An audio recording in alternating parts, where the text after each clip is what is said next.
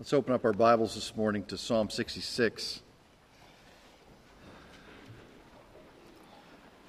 Everybody has training that they go through professionally, and when you go to seminary, you're trained to do exegesis. Ex meaning out of, and not eisegesis, meaning into. What we love to do is come to Scripture and go, I know this is what it says, and this is what I want it to say, so I'm going to use this passage, and this is what we're going to do. But if you read it, and you see the meaning, and you pull out of the Word what it says. All that to say is, I had a plan of what we were going to do, and it got thrown out the window because the Word said something else when I started to dig into it. When I really got into what it said, I was like, well, we have to go in a new direction. Now, you didn't know all that, but that's what went on off and on throughout the week as I looked at Psalm 66 and the portion for this morning. So if you're able, would you stand with us? And I'll just read verses 8 through 12. Heavenly Father, come upon us today with your Holy Spirit and open our eyes, that we might see your word, that we might understand your word. Put aside our own expectations and our own thoughts, Lord, and fill us with yours today. We ask this in Christ's name. Amen. Psalm 66, verses 8 through 12. Bless our God, O peoples, and sound his praises abroad, who keeps us in life and does not allow our feet to slip. For thou hast tried us, O God, thou hast refined us as silver is refined. Thou didst bring us into the net, thou didst lay an oppressive burden upon our loins. Thou didst make men ride over our heads. We went through fire and through water, yet thou didst bring us into a place of abundance. This is God's inspired word for us today, so please be seated. You'll notice throughout the psalm, there's a little, usually in brackets, there's the word Selah. Remember that is a call for us to stop and contemplate. Okay, we read that much, so if you're reading through the Psalms and you come across that, that means stop, contemplate what you just read. Pray upon it, think upon it, and when you've done, then go on to the next portion of it. So Psalm 66, we think, was written in response to the deliverance that comes out of 2 Kings 19.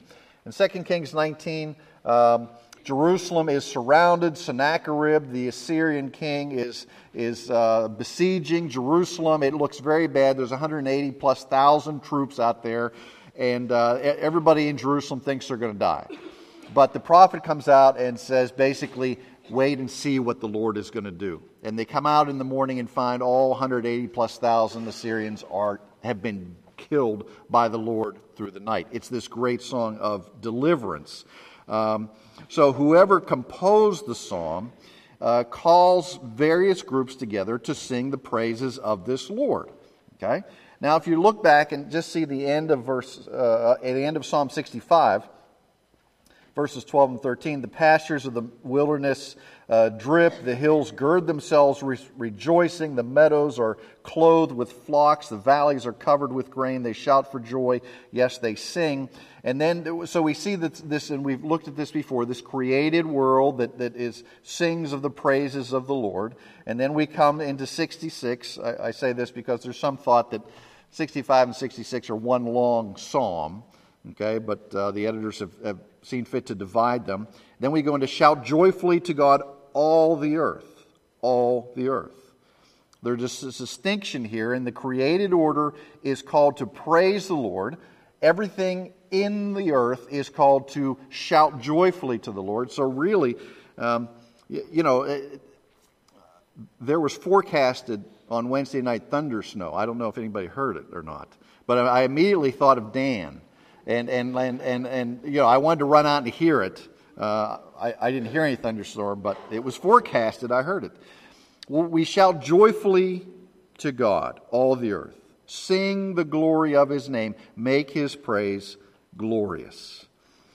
The earth was created by God to demonstrate his holiness, to demonstrate his glory. We see this time and time again throughout some of the Psalms that we have studied. We see it in Romans, that the world is created to demonstrate the things of the Lord.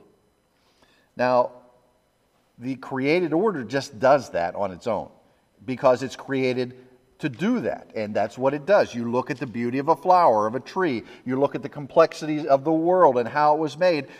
It sings of the praises of its creator. Well, here we are, perhaps the most complex of all creation. And what do? We'd rather sing our own praises, okay? So we have to be reminded on a regular basis to sing the praises of our Lord, to sing the praises of our Creator, because it's the Creator, not the creature, that deserves the praise, that deserves the honor.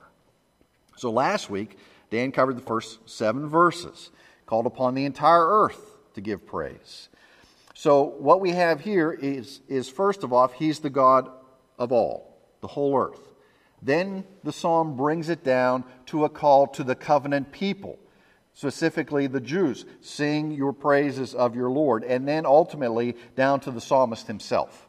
One man is called to sing the praises of the Lord. Okay, shout to joy for the Lord. Sing to the glory of His name. The whole world doesn't usually do that as the creature. Now, we might get together in this country on the last Thursday in November, and we sit around a table, and we might look at each other and say, "What are you thankful for?" Okay, and that may be the non-believers have one day a year that they may say that they're thankful for something. They may not mention God's name during the Thanksgiving thanks, but they say they're to be thankful for something. Well, here, we are called to praise the Lord in all things, especially the people like us, the people who come to worship, the people whose lives have been changed by the things of our Heavenly Father. The first 7 verses really are a call to all the earth, a call to the nations, a call to the Gentile nations. Okay? And then we come into our section, and it is a call more to the people who understand the changes that come with the Lord. Okay? Now the nations, the people who don't believe in the Lord are still called upon to praise Him, but they do it from the outside, so to speak. They do it in a way that it would be like a non-believer coming to church. Somebody who doesn't believe in God, but here they are. They see all these people coming into this building on a Sunday morning, and they come in, and they sing the first hymn, and they say the Apostles' Creed, and they sing the glory and the doxology, and they do that, and they go through the motions, and they sit and they hear the word, but it does not penetrate them. They worship, they don't worship, because don't worship what you don't believe in. But there is a call here on the nations. Look at verse 8. Bless, O God, O peoples. That would be the nations. But they can only do it in an external fashion. Their hearts have not been made right. But when we look at the people of God, the chosen people of God, our hearts have been changed. That's the opportunity we have now, because we understand His power, we understand His authority, we understand what it means to be a new creation in Christ. As we are today, we have this great opportunity to praise Him. So, what is striking is that one of the reasons we are called upon to praise God is because He brings trials into our lives. He brings burdens into our lives, and He puts them upon us. Now, there are plenty of psalms that are psalms of lament. Lord, why have you done this? Lord, why are you letting these people invade us? Why are you letting, your chosen people suffer in this way? And they're lamenting their state in life. Psalm 66 doesn't so much seem to lament a state in life as to rejoice in a trial that the Lord is bringing upon him. Now, this is where I got stopped this week. And this is what I thought, well, that just doesn't sound right, okay? Because how many of us, in the midst of a trial, in the midst of some terrible suffering, have said, Lord, I am so thankful that you have brought this upon me. If you've said that, well, fabulous. You're farther down the road than I am, okay? Now, there was one person that looked at me, and many of you will know Chris Broom. She looked at me in the hospital like the last few weeks of her life, and she looked at me and said, I would not trade this for anything. Okay, she suffered from breast cancer off and on for such a long time. Then it just metastasized, and she said, I would not trade this for anything. I've grown so close to the Lord in these years. He has used this in such a powerful way in my life. And what do you say to that? I could hear it, but I did not have the spiritual depth to understand it. But she did. Okay, she understood what it meant to have a trial and to rejoice in the midst of that trial. Well, the trials serve a positive purpose here in this psalm. And it is the Lord who brings the trial upon these people. Remember Isaiah 53? It was the Lord's will to do what to Christ, to his suffering servant? To crush him. Okay? And it is in that crushing, it is by his stripes that we find the healing. So they realize that sometimes the Lord brings upon a nation and brings upon an individual these trials, and there are purposes in these trials. So the suffering that is attributed to the Lord, look at verse 10. For thou hast tried us, O God. Thou hast refined us as silver is refined. There's no indication that this is punishment. There's no indication of abandonment by the Lord. But there seems to be a positive result. And that positive result is a refining and a refinement. And a refinement can indicate in Scripture either a process of trial or a process of purification. And you think, maybe there have been times in your life you thought, I don't want to be any purer, Lord. Okay, can't you go purify somebody else for a while? Because I've had enough here. But apparently he wants us to be pure. Now, which is not clear here, which it was meant here in particular is not clear. But if we look at the other things that have been mentioned here, as an example, their trials of their time in Egypt that Dan dealt with last week.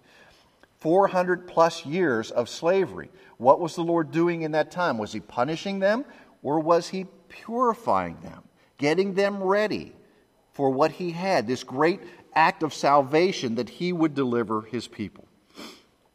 Well, let's take a moment and look at a couple things here that deal with two things. One is our experience of God, and two, the doctrine of God and the doctrines that the Lord has and teaches us here.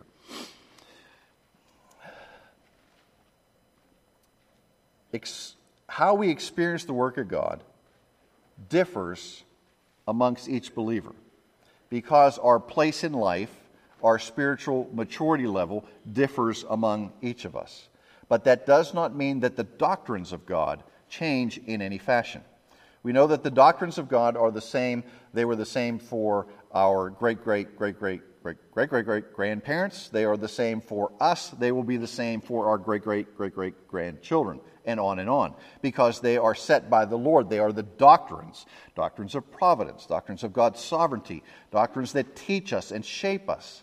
Now, the fact of how we live those out and how we experience God's love and God's care in our life is somewhat dependent upon where I am in life.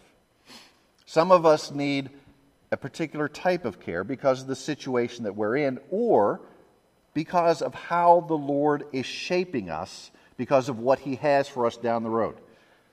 How many of us have gone through a trial? How many of us have gone through purification and we rebelled, we didn't like it, we didn't understand it, but 2, 3, maybe 10 years down the road, we went, this is what the Lord was doing. Okay, now I understand why he was preparing me for this. And it just came to you like a bolt of lightning. Now I understand. Now I understand what the Lord was doing.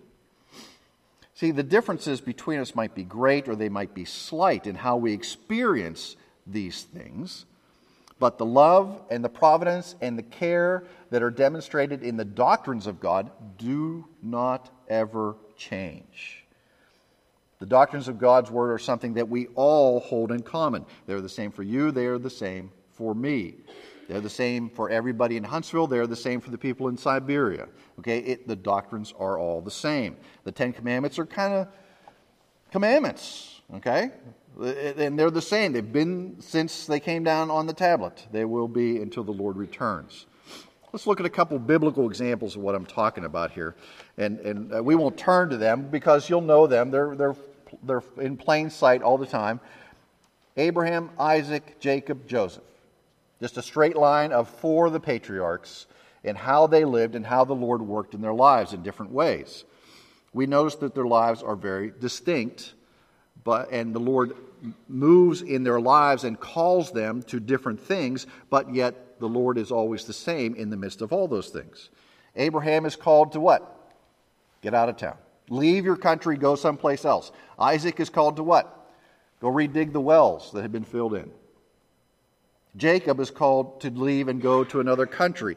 Joseph is called to do what? Well, he was cast into slavery, abandoned. He saves his family. He not only saves his family, but he saves an entire nation through his power, his position of power and authority. We understand the Word of the God and the doctrines that are taught here while working out our salvation how? Scripture says, work out your salvation with fear and trembling. Okay, we go about it and apply those doctrines in our lives, in what we face each and every day. So that shows us how important it is to know the Word, to be able to live it, so we can interpret how it is that we are to experience and apply those things. Again, verse 10. For you, O Lord, have tried us, have tested us. God puts his people to the test. Let's look at it this way. I drive my daughter to school almost every day. One day a week, she has a vocabulary test. So what does she do in the car on the way to school? She studies vocabulary. Why? Because she has a test. She wants to do well in the test or on the test. So what if you, and you know, those of us who are in certain professions, we know that you're licensed or you're accredited, and to keep that license or accrediture, you have to sometimes take a test, go to more classes, make sure your skills are up to a certain level. And to do that, you do what ahead of time? Well, you study, because you don't want to get to the test and bomb it. It's bad when you bomb a test, okay? Well, that's what Scripture does here in these trials. These trials are testing for us. If we never had tests, would you go and study on your own? Okay? No, and what would happen if you didn't, because that's kind of our nature. I mean, some people would, but most of us, we're busy and we're going to cruise in our profession, and well, I'm just not going to get any better because this is the way it is. Well, if you're not tested, then you don't prepare. If you don't prepare, you don't get better at what you do. You don't take in more information. You're not purified in that process. Well, this is what he's talking about here. You're going to be tested, and your skills are going to improve as far as your Christian life is concerned. This is one reason why the Lord puts us to a trial. He says, you have proved us. God puts us in real life situations. We have the doctrine. Now he says, I want to see you live out that doctrine. I'm going to test you with it. I'm going to try you with it. So the question for us is, will we live out what we know to be true from God's Word? And really, the only time we know if we're going to actually do that is when we are tried, when we are tested, when we are proved. How do we live out the truths of God's Word? And the whole purpose of this is so that we will be purer. Okay, so that the dross of our lives can be scraped off the top and we will be pure. Now, he mentions the refining of silver here.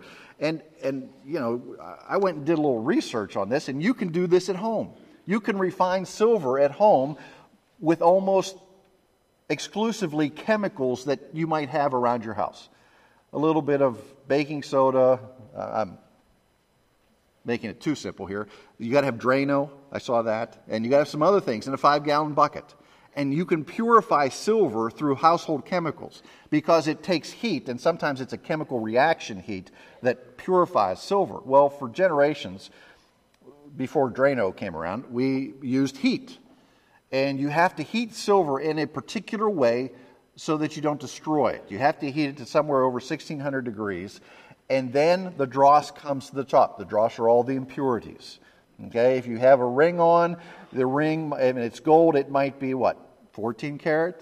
Might be 18 karat? Might be 24 karat. Is there something else beyond 24? 24 is pretty pure. Well, that is just, it has been heated again and the dross has gone off.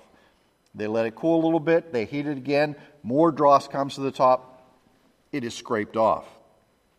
Now, if you want to do more with the silver, you have to heat it again up to over another 300 plus degrees, and then you can pour it out, and that's how you get that fine-looking silver that you have. But this is a process of proving, and in proving you are tested, and in testing you are purified by having the dross of your life scraped off. It removes the impurities of the human heart.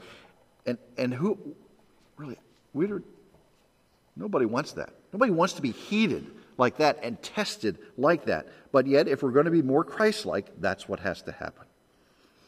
John Bunyan, in his work, The Pilgrim's Progress, has a pilgrim has picked up, there are 4 others at this point in the story, and he enters what's called the Valley of Humiliation.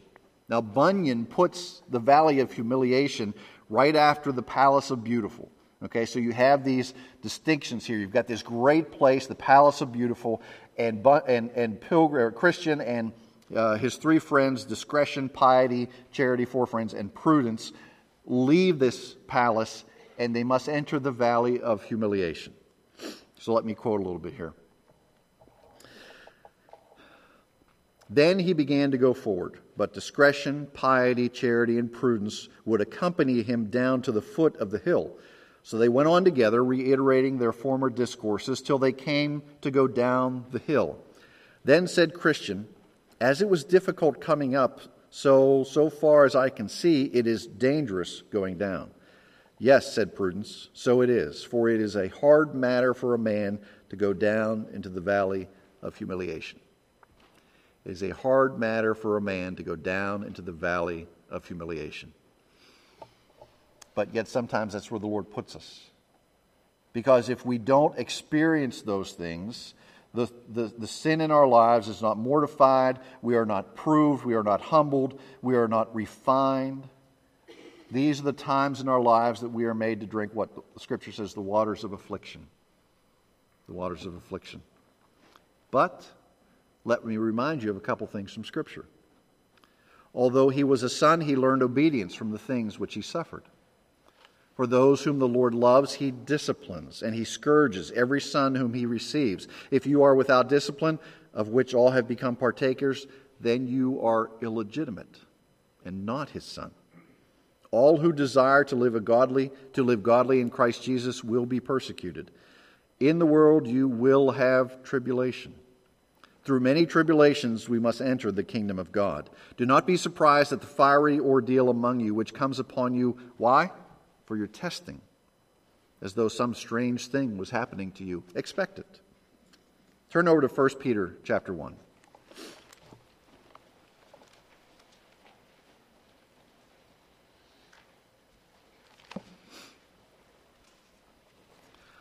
Trials are the mark of Jesus' special loved.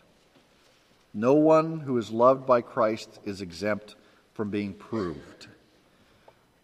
But why? Why does God take us through these trials? We've talked about it. To remove the impurities from our lives. 1 Peter chapter 1. This is part of what we read earlier this morning. Look at verse 6.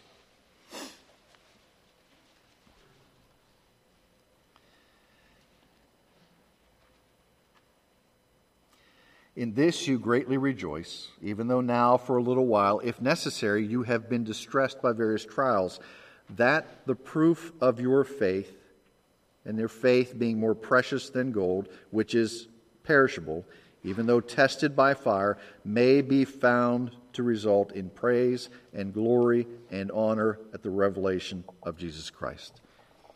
Peter both compares and contrasts gold and faith here. Faith is more precious than gold, and gold is very precious. Okay, there's a story of the guy, and he's a very rich man, and he gets up to heaven, and he gets there, and he goes, oh man, I just wasn't counting on being here so soon. And he really missed a lot of the things from earth, and you know, he kind of bargains with, I guess Peter's the gatekeeper, lore tells us. And he says, let me go back down for one day and collect some things so I'll be ready, better ready for heaven. He goes, okay, go down. You got 24 hours. He goes down. He comes back the next day with this big sack full of stuff. And he says, well, what did you bring? And he empties the sack, and all these gold bars fall out of the sack. And he goes, pavement. You brought pavement to heaven. Okay? Streets are lined with gold, you know that, okay? But gold is earthly. It's temporary. Faith is not. And this faith is more precious than gold. Then he compares it. They're both refined by fire. They're proved. They are tested. And the nuance here is testing with a view towards approval. It's not testing just to stomp you. It is testing with a view toward approval. God does not test our faith to make it fail, but to make it better, to make it purer, to wipe off the dross that rises to the top. He does this by putting us in the furnace of affliction, where we're forced to trust Him. Just like having a test. You don't study unless you know you have that test on Friday. Then you prepare for it. Okay? When do you trust the Lord the most? When do you see people flocking to church? When their lives are a mess. Okay? Because now I got no place else to turn. Where am I going to go? I'll try the Lord now. He is faithful. Even sometimes when we're not, He is faithful. And when we come to Him and confess our sin and seek His mercy, He's faithful. We need to be clear that there is such a thing as false faith. And sometimes those whose faith is tested, that will be demonstrated as false faith. Remember the parable of the sower? Jesus says that in the shallow, the rocky soil, the seed sprouts up, along comes the sun, dries it off, and it's done. Okay, along comes the thorns of life, chokes it out. That is false faith. But genuine faith will grow stronger. The trials will make it purer. What's the song say? The flame will not hurt thee, I only design thy dross to consume and thy gold to refine. George Mueller was the director of the Ashley Down Orphanage in Bristol, England. He's a guy, he never wrote a fundraising letter. He never told anybody that he needed money, but yet for many years he clothed, housed, and fed thousands of orphans. And he would just share the story of what was going on, and people would provide for their needs. He wrote, "The Lord gives faith for the very purpose of trying it for the glory of His own name, and for the good of him who has it. And by the very trial of our faith, we not only obtain blessing to our own souls, but become the better acquainted with God, if we hold fast our confidence in Him. But our faith is also, by the exercise, strengthened. And so it comes that if we walk with God in any measure of uprightness of heart, the trials of faith will be greater and greater." You think, well, I'm maturing and I'm getting closer to God. What should we expect from what Mueller has said? Some more trials. Some more trials. Spurgeon said it is right when he says that not only the trials but also the distress is necessary. He's talking about Peter here. He argues that it is needful that sometimes a Christian spirit even be cast down. Christ experienced distress even unto death in the garden. If a Christian doesn't go through those times when he is depressed, he will grow proud. He won't be able to relate to others who suffer. He will miss lessons that we learn in no other way. Martin Luther said, "Affliction is the greatest book in my library." I don't really want that book in my library. But we all need it.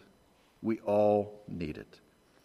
The result that both the psalmist and Peter say will come from this will be praise and glory and honor to our Heavenly Father.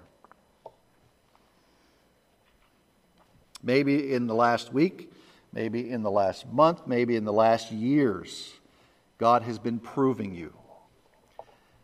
And like I said before, you're questioning the Lord, aren't I pure enough? Don't you want to move on to somebody else, Lord? But maybe you fought against it in that fashion. Maybe it's time to look at those things as what the psalmist says and what Peter says, that the Lord is making you pure, that the Lord is making you more like Christ. Maybe it's time to stop fighting against the Lord and wondering when He's going to stop, but maybe to embrace the test and to become more like Christ. Let's pray.